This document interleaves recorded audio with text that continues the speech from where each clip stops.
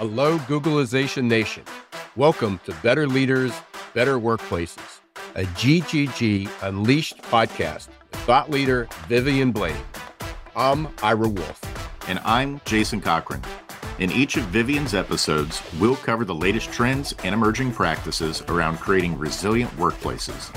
Let's begin. Hello, and welcome back to GGG Unleashed, Better Leaders, Better Workplaces. I'm Vivian Blade, President and CEO of Experts in Growth Leadership Consulting and a recognized leadership and resilience thought leader. On this podcast, Better Leaders, Better Workplaces, you'll get the latest insights and proven strategies to help you solve the pressing turnover, burnout, and workplace culture challenges your company is struggling with right now. So if you're a business or HR leader, you don't want to miss an episode. I've been bringing your attention to important strategic areas that need to be front and center for you.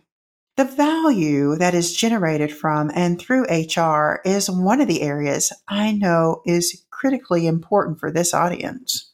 And it was a topic that the Society for Human Resource Management, SHRM, spent a lot of time on during the 2023 annual conference and expo in Las Vegas in June 2023. I was one of the speakers for the SHRM's 2023 annual conference with 25,000 HR professionals strong in attendance. The theme of this year's conference, Drive Change, was focused on the pivotal role the HR profession can and must have in leading this transformational period that we're in. SHRM is challenging HR to pull your seat up to the table and be in front of influencing the direction with which your organization navigates this evolution we're in right now. Every trend we're experiencing now has current and future human capital implications that business leaders must actively manage. Organizations need HR now more than ever to bring your expertise in creating innovative solutions in this era that is so disruptive, yet has so much potential.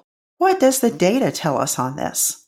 Well, IBM and the Josh Bersin Company found in their HR 3.0 study that when world-class HR is at the table, companies are 4.5 times significantly more likely to outperform in revenue, 5.5 times significantly more likely to outperform in profitability versus their peers, and 6 times significantly more likely to outperform in innovation.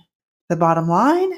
Human capital priorities driven by world-class HR who are at the top of their game directly impact the bottom line.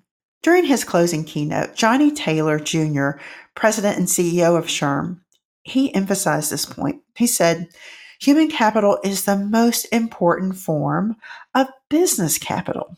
On the 75th anniversary of SHRM, Johnny Taylor's closing keynote focused on what we can expect over the next 25 years. Human capital is central to the success of our organizations going forward as the workplace is being reinvented. Who are the HR professionals that businesses will need in the coming years? Johnny asked. The clarity with which he laid out these expectations really gives us a good picture of the future of the HR profession. And these were so powerful that I wanted to share these with my community in case you were not in attendance at the conference. To be successful in this new, never normal, you must be an expert and recognized as one in 3 key areas. The first essential skill for HR that Johnny Taylor emphasized is to be a human expert. Know people. Obtain a deep knowledge of and appreciation for who we are as human beings and what people bring to the workplace. When people thrive, organizations can thrive. HR represents the human in human resources. People want to trust their HR professionals with expertise around people, Johnny reinforced. The second essential skill for HR is to be a business expert. Know your organization, how operations really work, and how your organization makes money. Those are foundational. Understanding and being able to talk shop and talk finance at a granular level will allow you to develop and drive innovative and impactful human capital strategies. The third essential skill for HR as we navigate the next 5 to 25 years is to be culture experts. Johnny reminded us that human resources are the nurturers and custodians of culture. What is it really like to work here? People vote with their feet when culture doesn't align with their values or their expectations. You want to be very clear in defining and communicating your culture and ensure that what people experience is congruent with what you say your culture is. Lead intentional focus in this area. Johnny laid out the formula for us. BI, business intelligence, plus HI, human intelligence, equal ROI, return on investment. It's the combination that is so powerful. How can you take action on these strategies we've talked about today? To become a human expert, start with understanding yourself first. Resources like the Why Operating System Discovery and various assessments can help you develop an appreciation for what drives you and what drives human beings at our deepest levels. It will also grow your empathy and appreciation for other people. To develop your business expertise, get curious about how your company works. Get out of your office and spend more time in the business, observing and talking with employees and business partners in different areas. And get involved.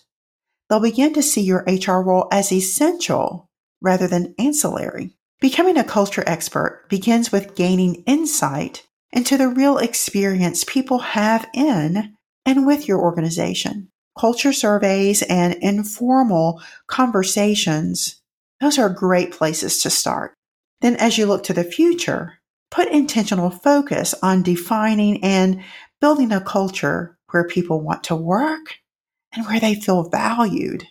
Growing your expertise in these three areas has a significant impact on your ability to have a meaningful seat at the table and that credible, influential voice.